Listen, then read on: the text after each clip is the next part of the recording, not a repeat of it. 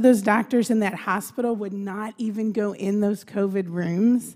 There was maybe 2 that would. They would stand outside, make us dress up head to toe, and go in with an iPad.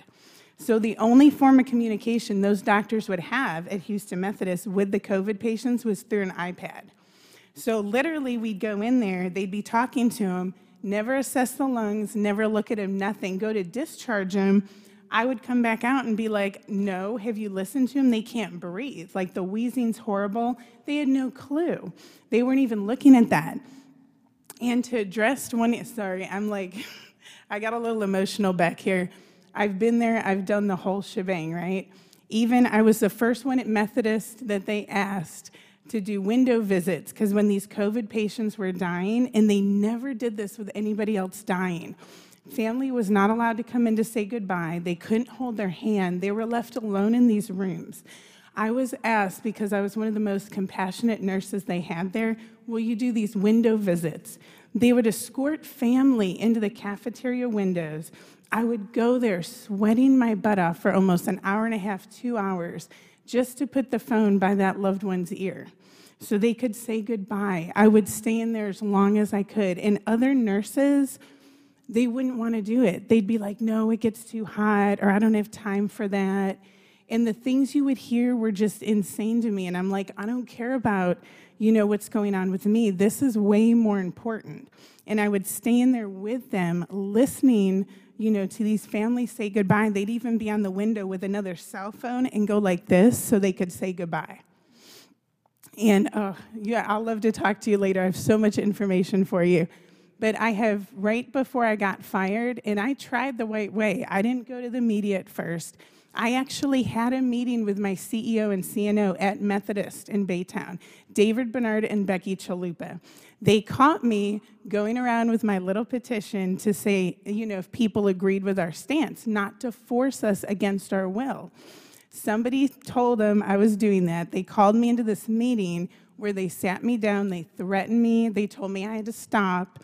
They could fire me over this because I was soliciting. And I told them, I said, well, what if I went to the public? What if I went to other hospitals? What do you think they would say? He looked me in the face and he said, I strongly advise you against that. And he even told me 100% compliance was more important than my individual autonomy as a nurse. And that is a huge, huge slap in the face. And then after I got so public, basically other doctors, whistleblowers were coming to me to share information. So I've seen text messages, I've seen emails where Methodist Hospital threatened their doctors. You cannot sign medical exemptions, you cannot talk about, you cannot report adverse reactions to these vaccines. And then if you do, and if somebody was actually brave enough to do that on writing, there were other people higher up to erase those. Those were not to be allowed on record. I have the proof, and I have the people that have shown me these things. By the way, I can confirm everything you're telling me. I've heard countless times from other nurses. And I just want anybody listening, our healthcare system suffers because you're not in it anymore. And hundreds of people like you are no longer in it because they were fired by these vaccine mandates. I also want to, a little thought experiment here.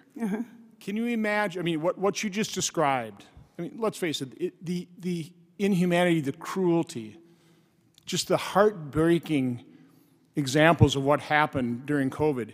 Can you imagine if we, one, would have risk stratified our outlook on this, if we would have embraced early treatment so that we realized very early on, you don't have to die from COVID. This could be no worse. This could be no worse than flu or colds. Can you imagine what our society would look like had we treated that way? There would be so many more people alive right now and not dead.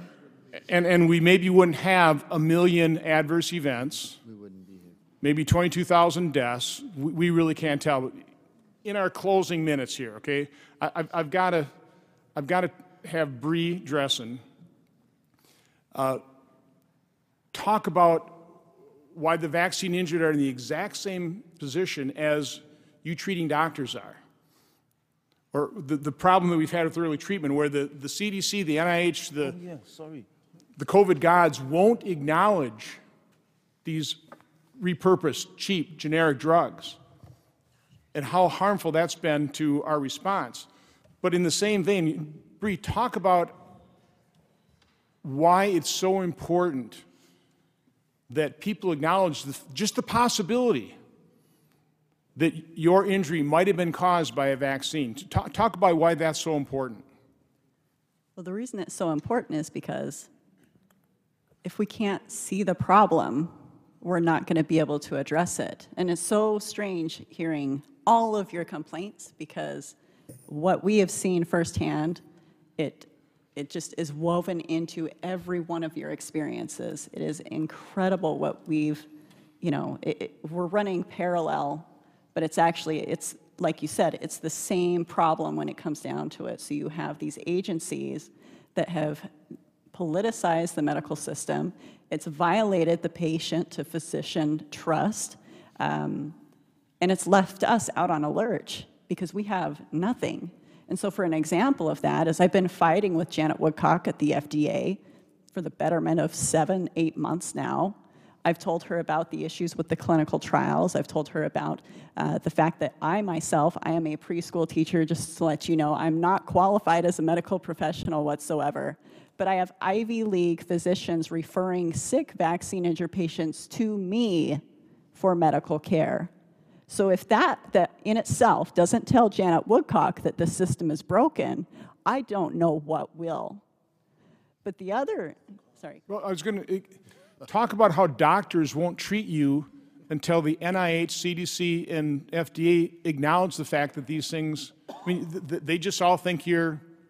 We don't exist.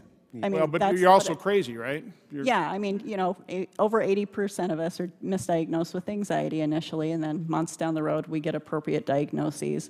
And that's when we are able to find doctors that are actually willing to go against the directive. Because like these physicians were discussing, their licenses have been threatened. And because their licenses have been threatened, we cannot get medical care. They are afraid to treat us. We have had patients who are severely injured and are dying, who cannot get in the door to get seen by physicians because physicians are afraid of the word COVID vaccine. So instead, what they're doing is they've made us, like Kyle Warner and myself, and our membership of over 12,000 COVID vaccine injured, we are ground zero to take care of the COVID vaccine injured when we have highly qualified practitioners across the globe that have been silenced and threatened if they even so much as see us for what's going on.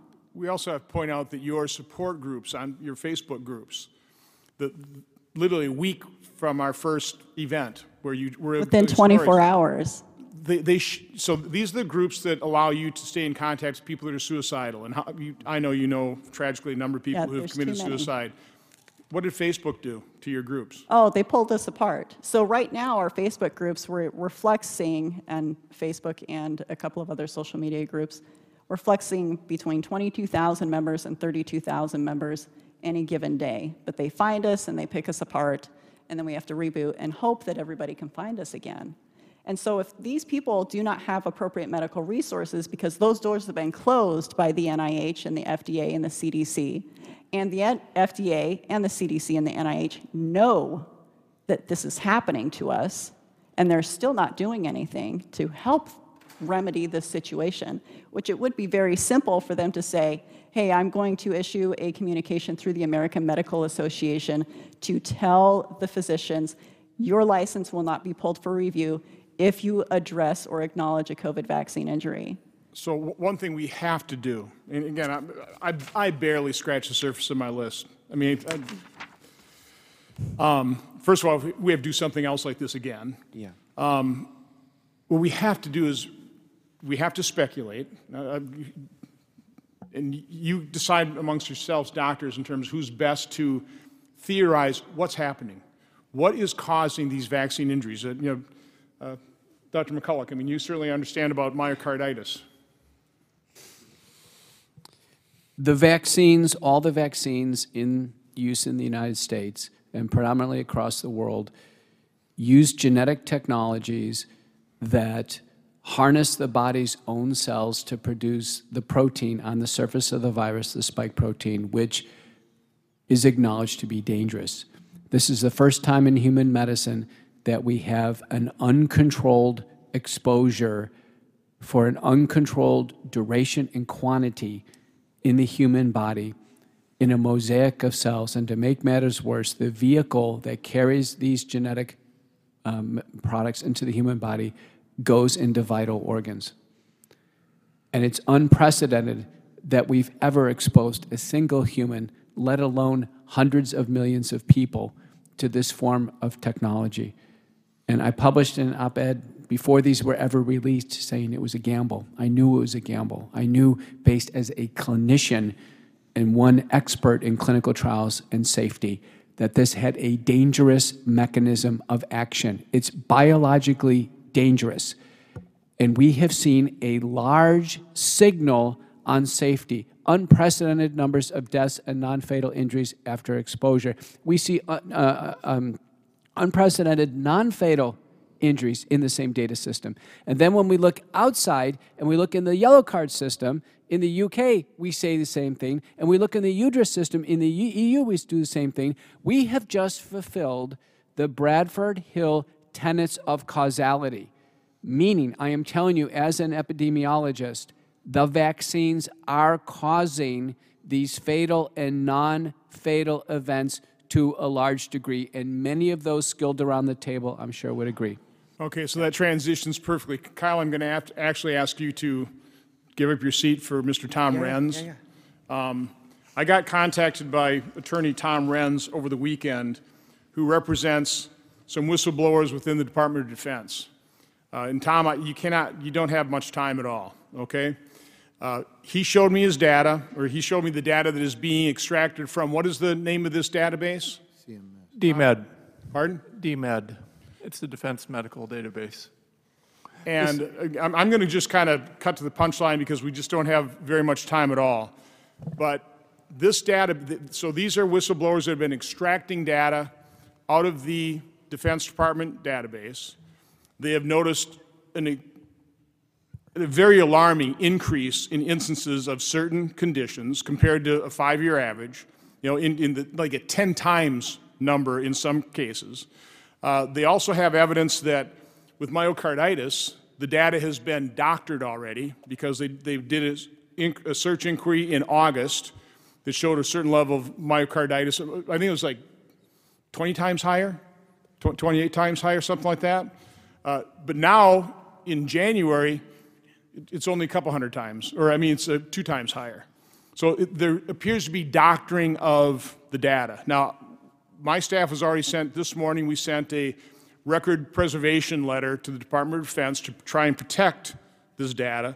But Tom, why don't you just quickly, because we have other things I do want to get to here, please tell me, apparently one of the whistleblowers is brave enough to come forward and give a name, or I would not have allowed you to come. Yes, Senator. So we've got 3 whistleblowers who have given me permission at this point to share their name.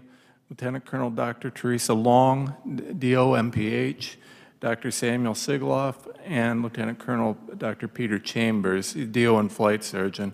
All 3 have given me this data. I have declarations from all 3. This data is under penalty. This is under penalty of perjury. We intend to submit this to the courts. We have substantial data showing that we saw, for example, miscarriages increased by 300% over the 5-year average, almost. We saw almost 300% increase in cancer over the 5-year average. Cancer is not being talked about except for by Dr. Ryan Cole. Thank you, doctor. We saw, this one's amazing, neurological. So neurological issues which would affect our pilots. Over 1,000% increase. 1,000. 10 times. That's 10 times the rate, and obviously that resonates. 83,000 per year. I'm sorry, 82,000 per year to 863,000 in 1 year. Our soldiers are being experimented on, injured, and sometimes possibly killed. Dr. Corey, thank you so much for your stance on the corruption. That's precisely what it is.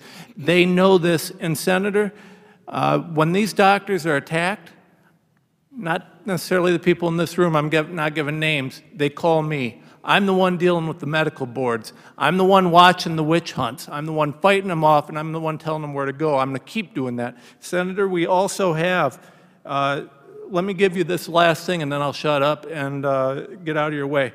9/28/2021, Project Salus weekly report. Project Salus is a Defense Department initiative where they report and they take all this data that doesn't exist supposedly, and they give it to the CDC. They're watching these vaccines.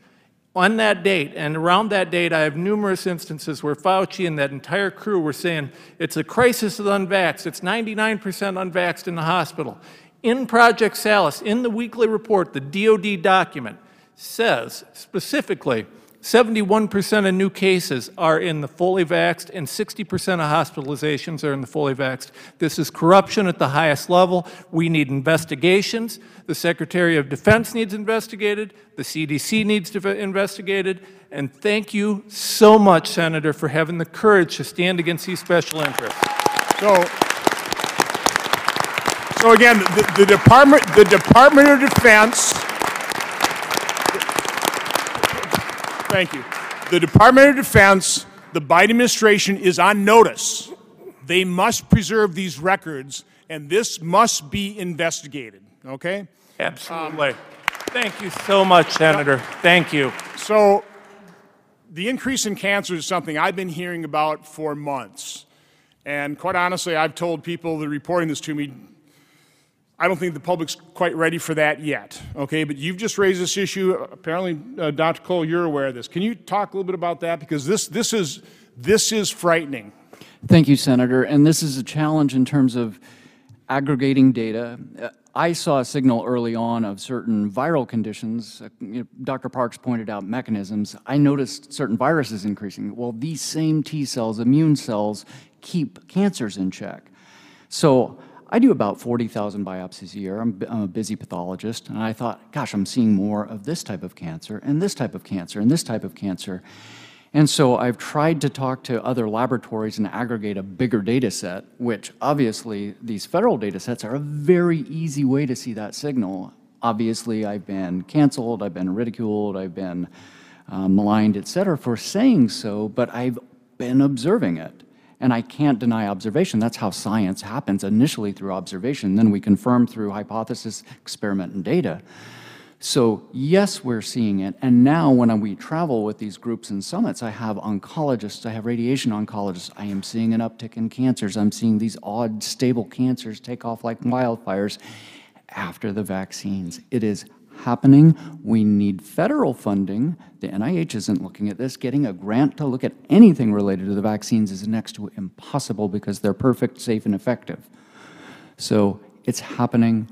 My data is anecdotal. My observational group is significant, but we need additional studies to happen. And thank you to Tom for digging into what's actually happening. I think we have some additional nurses. And by the way, that's where I was getting the safety signal from. Nurses from across the country are contacting me about the vaccine mandates, that type of thing, telling me why they're not going to get the vaccine because they're seeing these patients that their cancers were in remission, then all of a sudden, boom, they're blossoming again. Dr. Ursula, quickly. Yeah, I've got a question I want Dr. Cole to address. Ryan, you know that the experimental data on the genome in the P53 in BRCA, can you explain that to everyone? Yeah, real quick. So we have genes in our body, we have mechanisms in our body, we have bad cells in our body every day. Our body says, oh, I can kill that, knock it off, shakes hands with every cell, you're gone, you're a bad cell. There are genes, there are suppressor genes, P53, it's the guardian of our genome. There's another breast cancer gene, BRCA gene. We know that the spike protein binds to the receptors for these genes and can activate them. That is a mechanism of the spike protein. So putting this spike protein in the human body via a gene shot that is completely investigational, these are not approved, and to mandate something that's investigational that can bind to cancer-promoting sites. I'd like to just clarify and take that a step forward. Because what P53 does is it checks your DNA Yes. before it replicates, and it makes sure that it's fixed. So P53 is the one tumor suppressor gene that is most tied to cancer, because once there's a mutation in P53, the mutation rate just skyrockets. Correct. And you're going to develop enough mutations that that cancer is going to have a much more likelihood of becoming metastatic. Absolutely So correct. P53 is the essential tumor suppressor. Now, do we know for sure that the spike protein is binding it and inactivating it so that it cannot make sure that your DNA is replicated effectively and without any errors? No, but that's why we should have tested these for cancer-causing potential before we started giving them to our kids. There are some confirmatory in Can I- silico can I- studies. Yeah, showing- I'll put it into the record. Yes. Paper by Jiang and May. Yes. Where it goes into this data. SARS-CoV-2 spike impairs DNA damage repair. Thank you. The key, one of the key points is we still don't officially know what the structure of these so-called vaccines are. I mean, we do have some information now that's been published by a Nobel laureate group from Stanford, looking at the sequence from discards and comparing it with the patents. And there are what are called untranslated regions. Has anyone ever heard of this word, untranslated region? Anyone? Yes. A few people. Okay.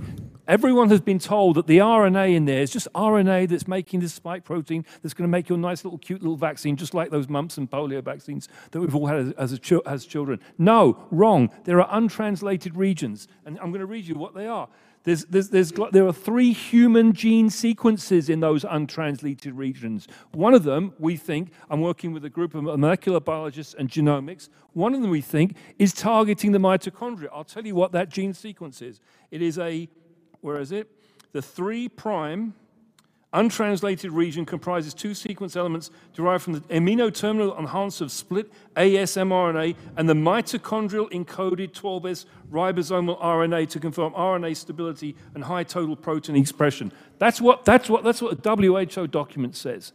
Now, if that's true, that could mean, we don't know, we need to find out, that could mean that the expression of the spike protein is actually being expressed, partly at least, in mitochondrial ribosomal. This is so wrong. Mitochondrial ribosomal. No. Yeah. That means it could be a kamikaze First of all, expression. Dr. Wiseman, listen. You're certainly letting us know you're qualified, but I don't know what you're talking about. Well, what I'm talking about, Senator, is in every single drug package insert, you see a chemical structure. Do you not? There is a chemical structure. We need to know the exact chemical structure, the exact sequence of the RNAs and the DNAs in these vaccines. Right. Okay, they are being withheld from us. FDA needs to show us what those structures are. It needs to explain what the pseudouridine is doing. They need to explain this paper from Sahih, who is the founder of BioNTech in 2014, they talk about non-natural nucleosides. What are those non-natural nucleosides doing? He talks about the toxicity of them, the pseudouridine. None of that is being discussed.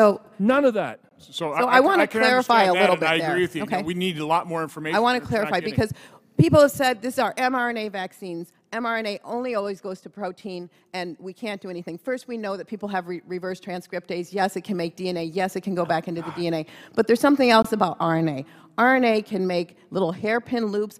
RNA can regulate your DNA. So when you put an mRNA vaccine or RNA into your body, it can get in, and it can be alternately spliced, it can bind to your DNA, and it can regulate it. For positive or for negative, it can change your gene expression, and there's stuff in there that can do that either intentionally or unintentionally, and we don't know. It's completely unethical because we are just beginning to understand RNA silencing, where these RNA molecules regulate our DNA. So that makes it completely unethical to use this technology. We have to get on to, there are great unknowns with respect to the vaccines, their mechanism of action, and disease categories like cancer. But there is a disease category upon which the FDA, the CDC, and all stakeholders agree that the vaccines cause, and that's myocarditis or heart inflammation. And I will tell you, as a cardiologist, it is crystal clear that these vaccines cause myocarditis. Dr. Parks has already quoted the paper by Avolio that has shown beyond a shadow of a doubt the vaccines cause myocarditis. The FDA indicates for Pfizer and Moderna that they cause myocarditis. We now have over 200 papers in the peer-reviewed literature on myocarditis, sadly showing the rates of myocarditis are far in excess of what the CDC ever imagined. We've identified that boys have a predilection for this far more than girls. The maximum age group, the peak age group is age 18 to 24, so it's actually the college age. The risk extends up to age 50. And I can tell you that in this age group, it is clear the risks of the vaccines are far greater than the risks of COVID-19, the respiratory illness. Two papers, one by Tracy Hogue at UC Davis, one by Ron Kostoff, that these papers have been presented at the FDA meetings. They have not been challenged as analyses. And there are now fatal cases of myocarditis published by Washington University in St. Louis, by Rmna, and by Choi from South Korea. More fatal cases accrue. There is the father of a boy here in this room who's died of myocarditis. One death is too many. One. We have 21,000 cases of myocarditis and climbing in the United States that the CDC has verified. One was too many. Under no circumstances, under any circumstances, should a young person ever receive one of these vaccines, let alone ever be pressured to receive a vaccine, let alone ever be mandated to take a vaccine. This is crystal clear. The FDA agrees. There can be no controversy over this. There can be no normalizing of this to say that it's mild or it's transitory. Well, talk about that, because that's what they say, it's mild. Is myocarditis mild? I'm telling you as a specialist, myocarditis is not mild. There are papers by Schauer and now by Trong at University of Utah at Salt Lake. When they do MRI on these individuals with suspected myocarditis, 100% are having heart damage. 100%. We have a paper by Teshopi and colleagues looking at the outcome of individuals prior to COVID in this age group with myocarditis. 13% will have permanent heart injury. 32% never actually get up to normal. They don't get back to normal. We are seeing unprecedented numbers of athletes dying on the field in Europe. Unprecedented. Of these cardiac arrests, half of them don't come back. We now have a report out of the Heart Group in the UK where actuarial mortality for those under age 15, mortality in the UK is higher than expected. Dr. Malone. Just real quick, going back to Mr. Renz. I wonder if Dr. Malone could follow up on that. Just real quick, because we're talking about myocarditis. What concerns me so much about the whistleblower report there is this is the only vaccine injury that the CDC, FDA are acknowledging. And you combine that with the fact that there's at least suspicions that the Defense Department is doctoring with the data in their database affecting myocarditis. I mean, I'm sorry, that gets my suspicion antenna. And the recommendations and the mandates are ignoring the FDA warnings. I would contend, Senator, that there's not just a suspicion. In August, when the report was run on acute myocarditis in the DoD website, there were 1,239 cases, and now when you run it, it's down to 307. In January of 2022, there were 176 cases, and magically, they are now down to 17. There is a word for that. It's not suspicious.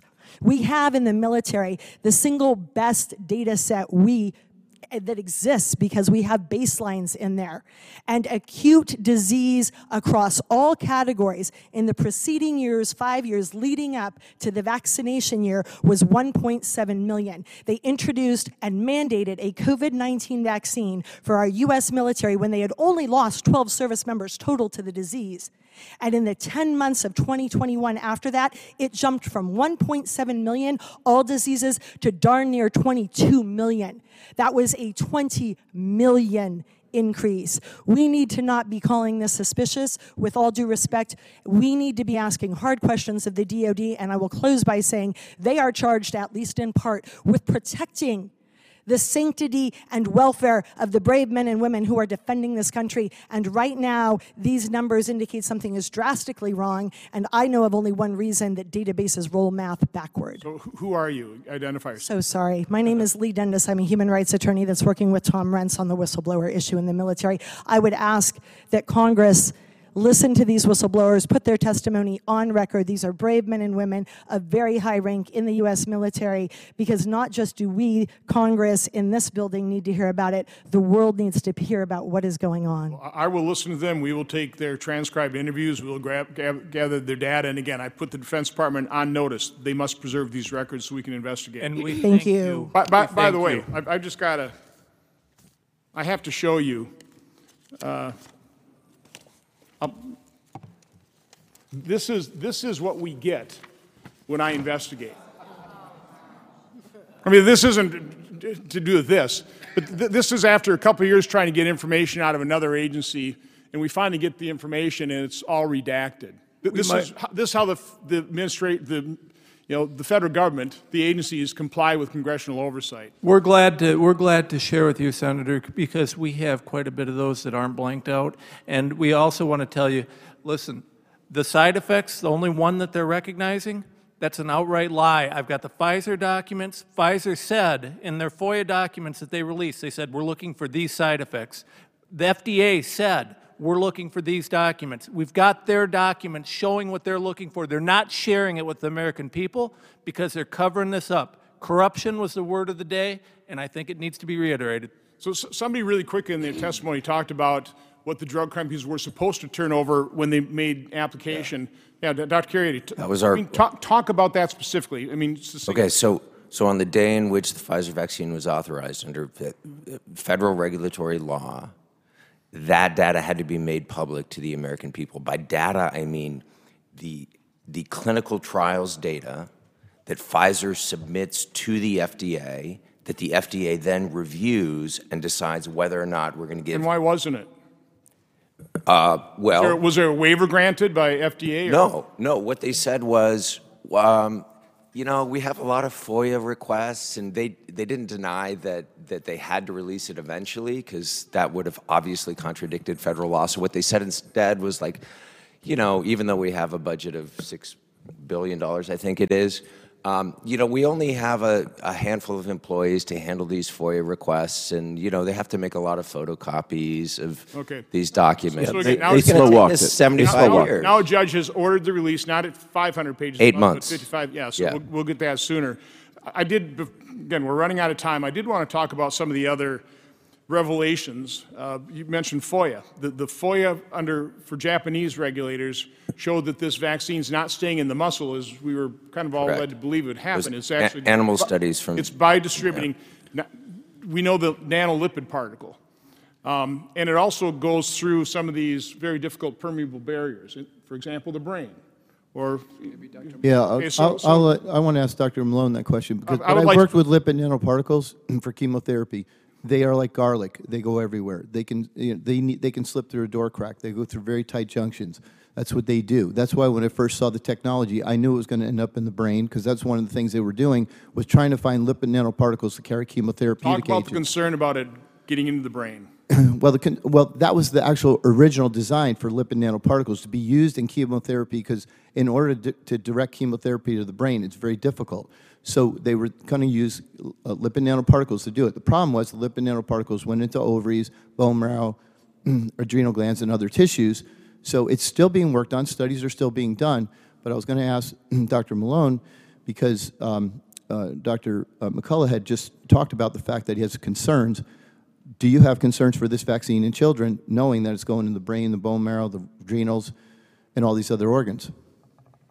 So the answer is yes. I've said that repeatedly. I've put out a 4-minute clip in which I talk about the damage at risk to children in brain, heart, coagulopathy, reproductive systems, and immune systems.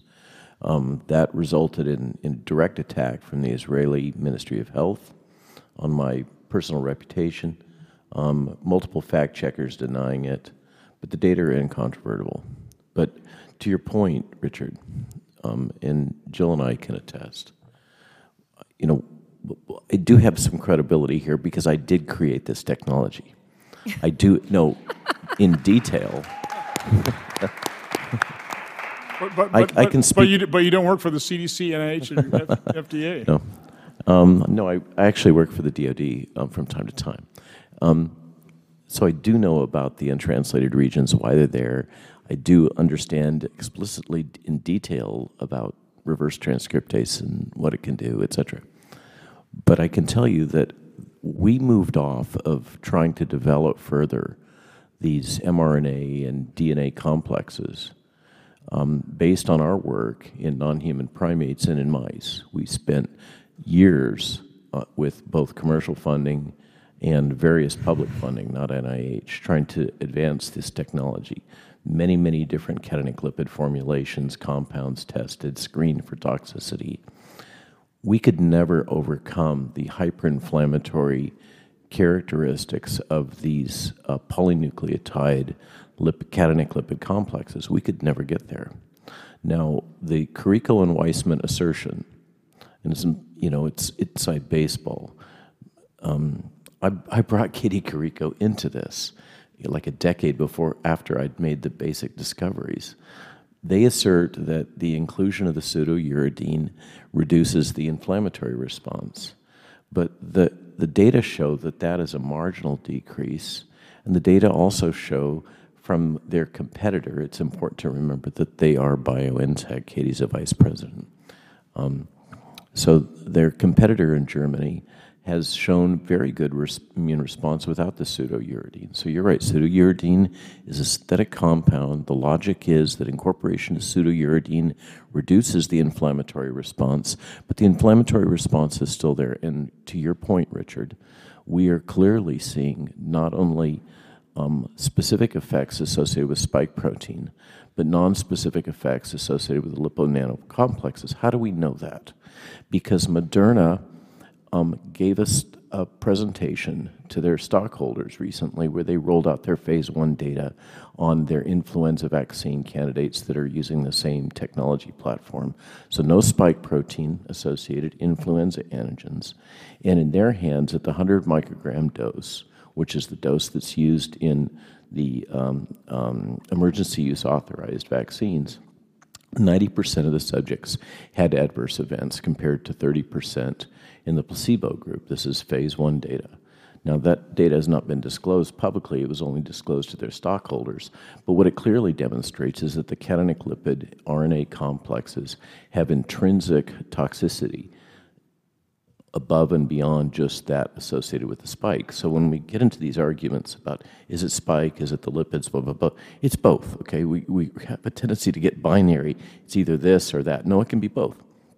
Regarding the data package from Japan that Byron Bridle first acquired, and then I think I was the first after that.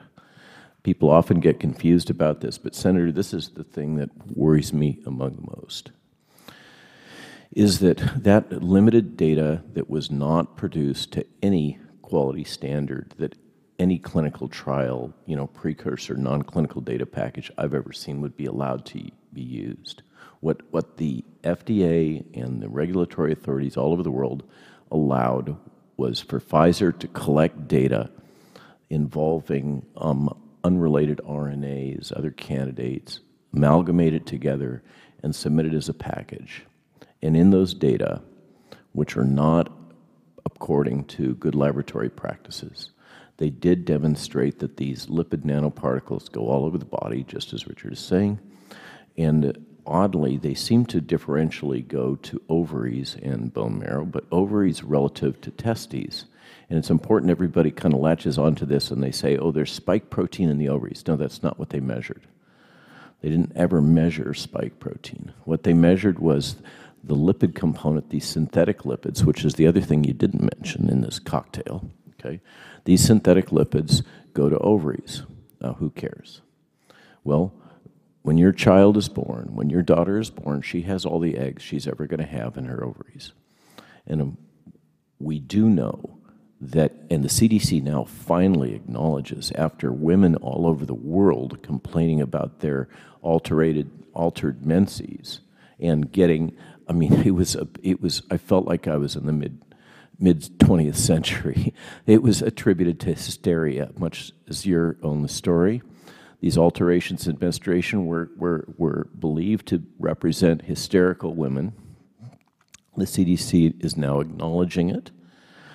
The thing is that the ovary drives menstruation, as Ryan will, I'm sure, attest. Hormonally, the ovary drives menstruation. When we're seeing altered menstrual cycles, we're seeing the phenomena of postmenopausal women starting to bleed. That's a hallmark that something's going on in the ovaries. And we know that these lipids are going to the ovaries. We know that these are synthetic, abnormal fats that insert into membranes and change the charge of cell surfaces. That's all true. So all we have is this trail of breadcrumbs, and unfortunately, apparently, the FDA made a determination that they would treat these products using their standard checklist approach for a standard vaccine. And they did not use the checklist that they would use for gene therapy. And furthermore, they didn't make any special accommodation for the novel nature of this technology, which has not been previously characterized. And so what we end up with is the FDA making a decision to move forward with a data package that's grossly inadequate, that doesn't meet any standards at all, that are the norms in my industry that I've been trained on, and that is overlooking known problems. And then when patients are coming, women in particular, and complaining about these reproductive effects, they're being subjected to the same kind of character assassination and ridicule that we all get routinely from our friends Mark Zuckerberg et al. So Senator, I do, in terms of the pediatric, as somebody who is intimately familiar with this technology, I'm not too worried about the untranslated regions, but that's a formal possibility, and it absolutely should have been investigated. And the FDA has been grossly derelict in not following through on these things. But beyond that, we have a clear trail of breadcrumbs about reproductive toxicity that's not being followed up. And I am concerned about our children. I'm concerned about all of those effects: brain, heart, blood coagulation, reproductive system, immunologic system, and furthermore, they're not at risk for this virus. Why are we doing this? And mandating these vaccines for children just breaks my heart. Okay. Well, we really need to wrap up. Senator, if I can get an opportunity. I'm going to get to you. Those of you who know me realize that my first child was born with transfers in the great arteries. And I love doctors. I love nurses so much because they saved your life. The skill of the surgeons was unbelievable. They revamped the upper chamber of her heart so her heart operates backwards today.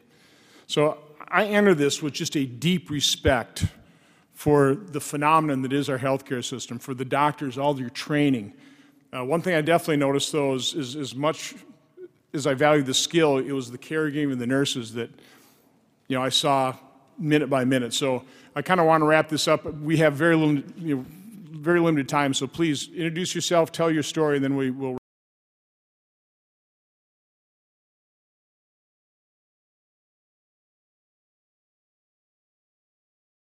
Wrap this up. Sure. Thank you, Senator, for giving me an uninterrupted opportunity to represent the harm that is coming to the patients in the American hospitals and the lack of early intervention.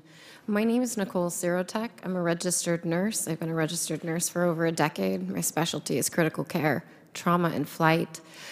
Since the start of the COVID pandemic, I've actually been rebranded, I guess you can say, as a leading expert in early intervention strategies executed on a large mass scale using the FLCCC protocol, as well as COVID patient ventilator protective strategies to optimize COVID patients on the ventilators.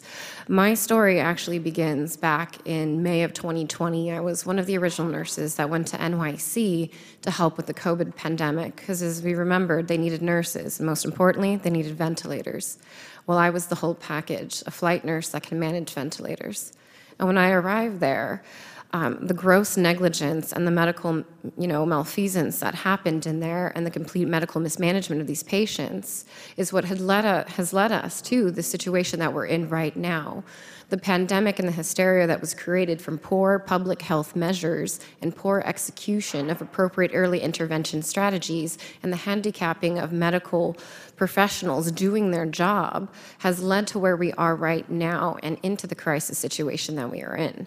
I will use several key case studies that will represent larger descriptive statistical information for what I'm going to speak of.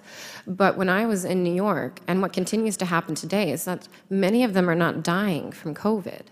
Now, many people don't know about me is that I'm actually a master's prepared biochemist, and I have worked extensively with the HIV virus, tracking genetic mutations. So I feel very comfortable going toe-to-toe with some of these doctors here, although I am not a doctor, I'm just a nurse. But what we saw in these front lines, we knew what was happening. And when we asked for the ibuprofen, they said, no, it was contraindicated. When we asked, why aren't we giving them steroids? Oh, well, it's not. We're just following orders. Following orders has led to the sheer number of deaths that has occurred in these hospitals. I didn't see a single patient died of COVID. I've seen a substantial number of patients die of negligence and medical malfeasance. When I was on the front lines of New York, I'm unfortunately known globally viral as the nurse that was in the break room sobbing, saying that they were murdering my patients.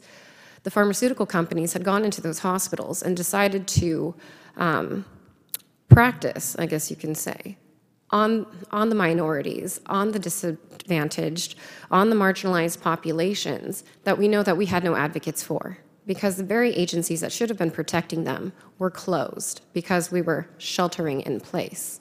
Now, while I was there and I saw that the pharmaceutical companies were rolling out remdesivir onto the patients, I tried to get a hold of the IRBs, I tried to get a hold of my appropriate chain of command, I tried CMS, I tried Department of Health. And they rolled out remdesivir onto a substantial number of patients for which we all saw it was killing the patients. And now it's the FDA-approved drug that is continuing to kill patients in the United States. As nurses, we've collected a statistical or descriptive amount of information that you may not get from the doctors, because for more they do quantitative data, we do qualitative data with a humanistic, phenomenological approach in nursing research. And so we've collected the data from all of these patients across the country from which we have been helping patients, because I formed the organization American Frontline Nurses and the Advocacy Network so nurses could advocate for these patients. And all of this data pool shows that as these patients get remdesivir, they have a less than 25% chance of survival if they get more than 2 doses. Now they're rolling it out on children as well and into the nursing homes or skilled nursing facilities as early intervention, when, as Dr. Pierre Corey and Dr. Merrick have already demonstrated, that there are cost-effective medications out there, and we are going to see the amplification of death across our country. And we haven't even touched on the vaccines, for which all of our expert panels have already very well described that situation, so I won't touch on that, since many of them are by far superior to me than even I could ever hope to be. But I can tell you that 2 days ago, I flew out my first 10-year-old with a heart attack, and I had to fight the doctor in the ER because he's like, 10-year-olds don't have heart attacks. And I argued back and forth for 30 minutes to force his hand to get an EKG, to find out that he had almost a complete STEMI, which is ST elevated myocardial infarction, for which you could see it lit up on the 12-lead EKG. And he's like, well, that's not possible. And I'm like, well, he was just vaccinated yesterday. It is very much possible. At any given time, people are getting a hold of me and the nurse advocates at American Frontline Nurses to help advocate, because as you've seen, there is victim shaming that it's anxiety, oh, it's this. But in actuality, if they put down that it was a vaccine injury, the physician, the corporation, the hospital, the clinic, they actually won't get reimbursed, so it gets labeled as anxiety or neuropathy or Guillain-Barré syndrome, when in actuality, it's very realistically a vaccine injury. Now, I'm not, even though I founded American Frontline Nurses, I've traveled extensively to South America, India, and South Africa, working in hot zones, stopping the spread of the virus, and working with early intervention. And nowhere in those countries, in developing nations, do I see these issues that we see here in the United States. It's actually, I'm a very proud American citizen. I come from a family of immigrants, and my mother told me that the United States is the best country in the world, though granted I am biased being an American. And our level of healthcare has been deteriorated to substandard third world nation healthcare, whereas I tell people you are better off in South America in a field hospital than you are in level 1 trauma designer hospitals in the United States. As nurses, we are getting reports across the country from our American Frontline Nurses about patients not getting food, patients not getting water. How come a patient hasn't been fed in 9 days? Why do I need to get a court order to force a hospital to feed a person who isn't intubated and who's literally telling you they would like food? Oh, well, you can't take your BiPAP mask off. Well, that's what us nurses are for. We're going to help you take that off and we're going to help you eat, but we're not allowed to. If they're on a ventilator, they're not getting basic standards of care. I've had patients that haven't been bathed, haven't been fed, haven't been given water, haven't been turned. And if you ask me, this isn't a hospital, this is a concentration camp. That's right. Absolutely it is. Nowhere in the United States do we isolate people for hundreds of hours at a time with no human contact. It's not even allowed in the prisons. You are not allowed to isolate a prisoner for beyond a certain extensive amount of time because it is horrible for their mental health and is considered inhumane. However, in these hospitals now, we're allowed to isolate patients from their families for days, and you have to say goodbye to them over an iPhone, as Jennifer Bridges has just demonstrated to us, or she has to shuttle people in to see. And personally, I was fired for sneaking a Hispanic family in to say the last rites to their family. And so thank you, Senator Johnson, for giving nurses the opportunity to come and represent our patients, because as you can see, we're not often thought of as leading professionals, though we are the missing link between the doctors and the patients. So thank you so much for this time. Okay.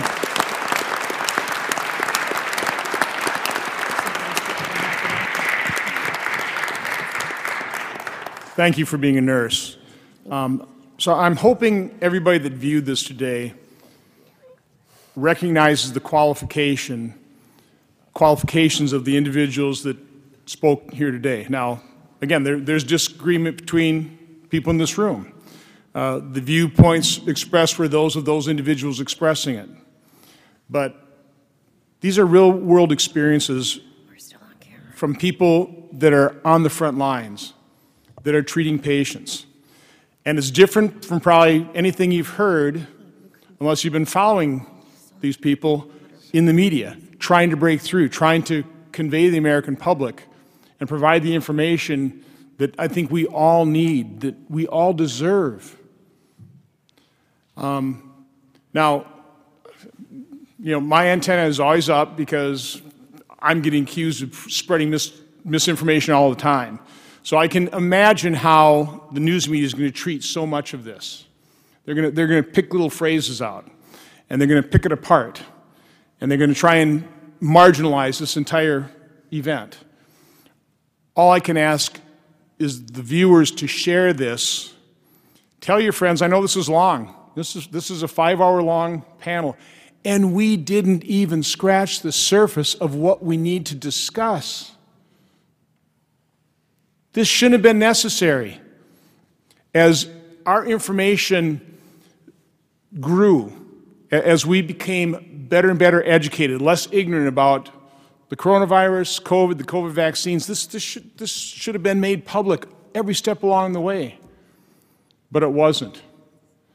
So again, I'm just asking the viewing public to have an open mind, respect these individuals who have paid a significant price, professionally, reputationally. These are highly qualified individuals. They speak from experience. We've got to fix this problem. We can't let this continue. We can't let it happen in the future. So again, thank all of you for coming. Thank you for being doctors, for being nurses, for being academicians, for being medical researchers, and thank all of you for viewing this. Share this with your friends. God bless you all. Good job. Good job. Good.